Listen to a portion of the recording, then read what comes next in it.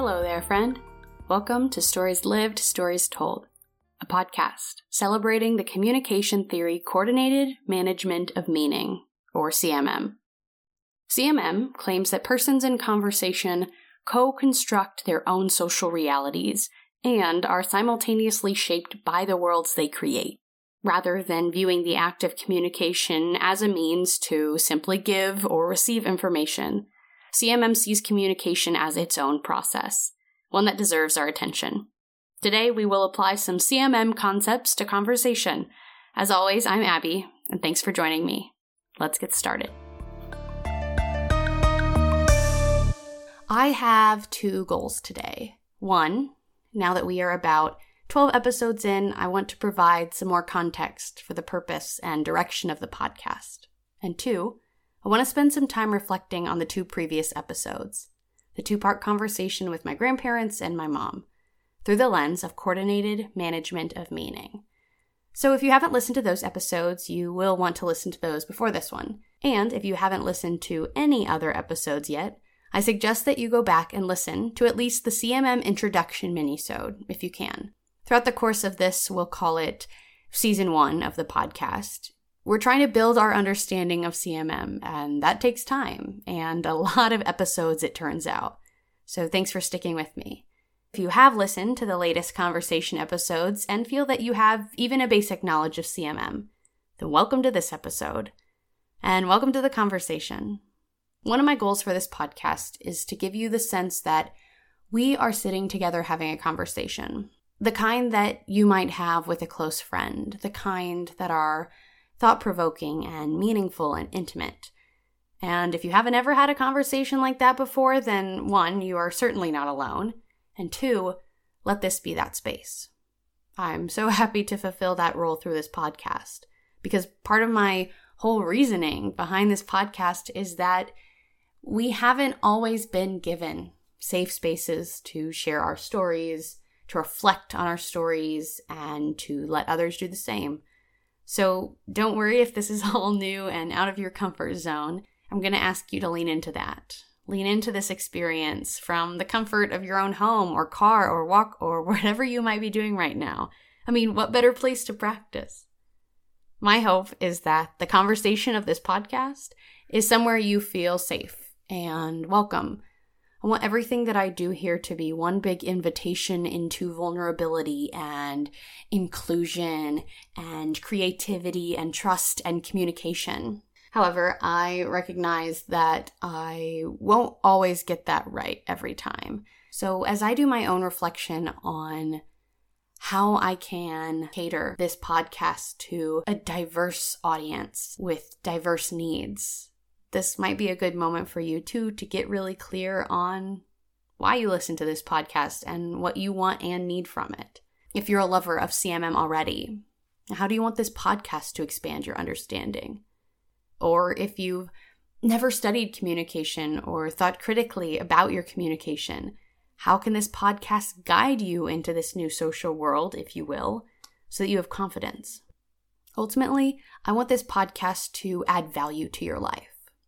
That's a concept from minimalism, adding value. The practice is that you hold your material possessions in your hand and ask yourself if it adds value to your life. And if it doesn't, then you get rid of it. Donate it, give it away, throw it away. Adding value can mean many different things. Something can add value if it's sentimental, or add value if it serves a functional purpose. If something adds value to your life for any reason, then that's a good enough reason. Objects that might add value to my life will be different than what add value to your life. But whatever the reason you find value here, it's a good one. So I hope you can return time and time again to this podcast because it is something that adds value.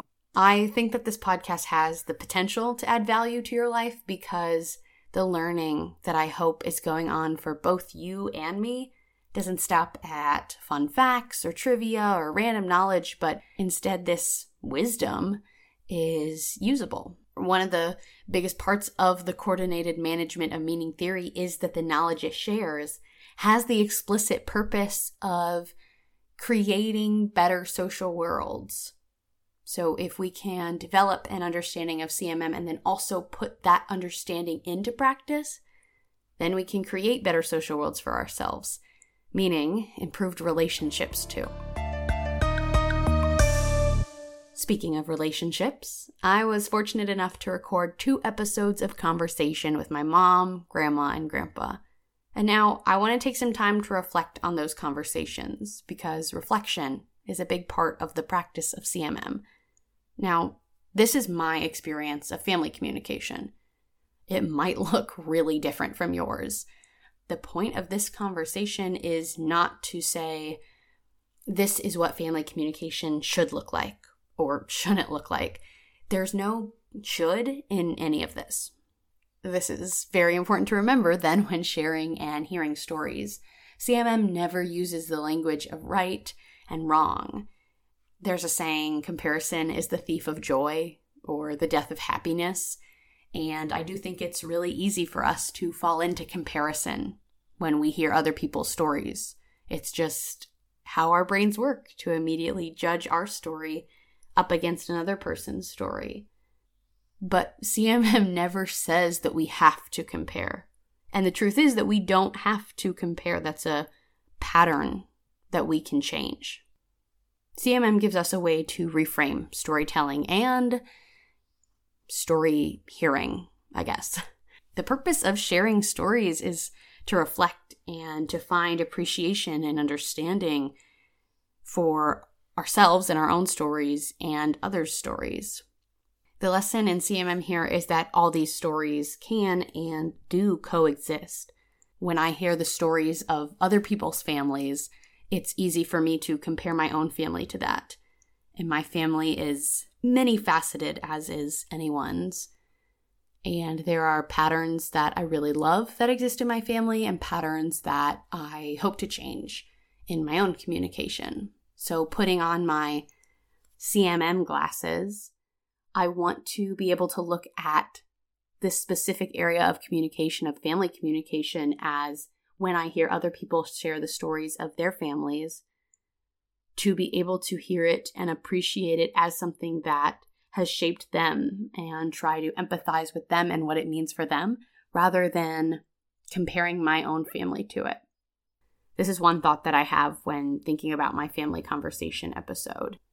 Another way that CMM shows up in the conversation with my family goes back to the most basic claim of CMM, that persons in conversation co-construct their social realities and are simultaneously shaped by the worlds they create. For me, a big part of my social world is my family, and the communication and storytelling that goes on in my family creates that social world we exist in. And the world we created then influences how we interact in and outside of the social world of our family. As CMM explains, we are always coordinating with others in our communication, negotiating what is being created. We coordinate with everyone we interact with, but those people that we are closest to, in my case, friends and family, those are the people that we're most often, quote unquote, persons in conversation with.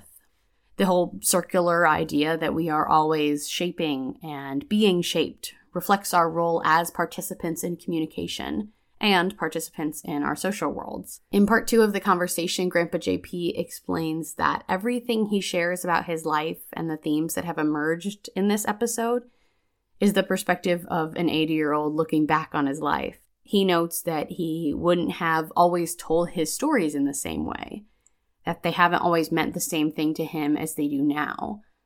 And I really think that's a piece of wisdom that we can take from my grandpa's understanding of his stories. Our understandings of our stories told, will always be changing as we continue to gain new perspective.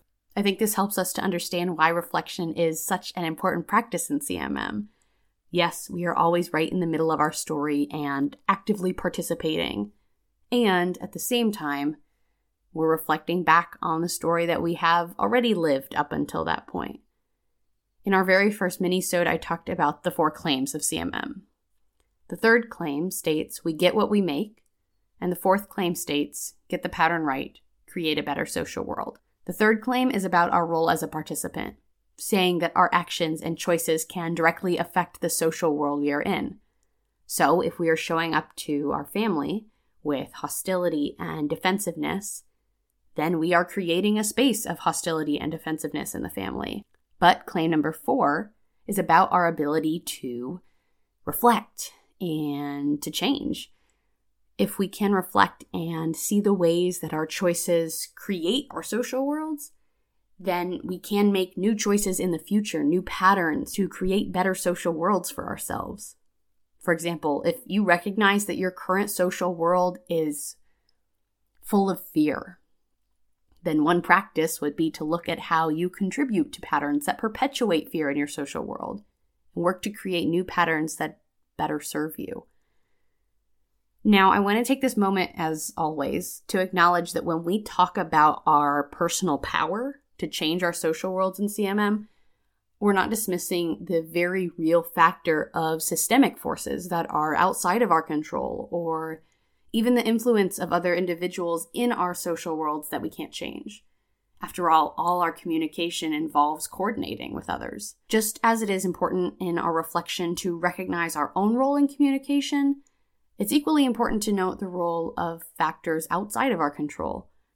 If nothing else, this helps us to understand the patterns and the social worlds we find ourselves in.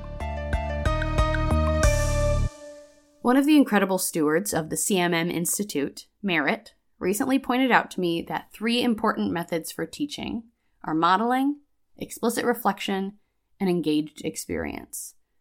So seeing the conversation episodes is a form of modeling, demonstrating how to engage in meaningful conversation, how to show up authentically, giving permission to ask those deeper, more pointed questions, asking questions that unveil new perspectives.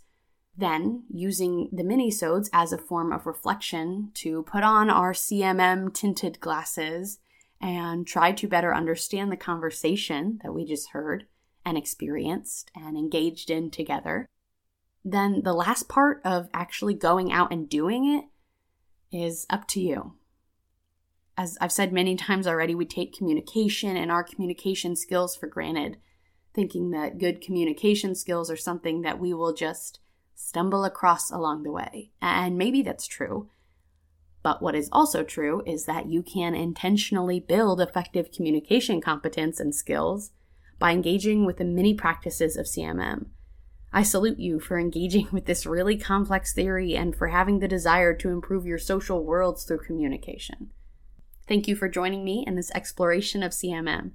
And join me again next week for another minisode, where we will learn about one of the CMM Institute's initiative, Cosmo Kids, followed by a conversation episode with some teachers of Cosmo Kids who are just incredible and inspiring.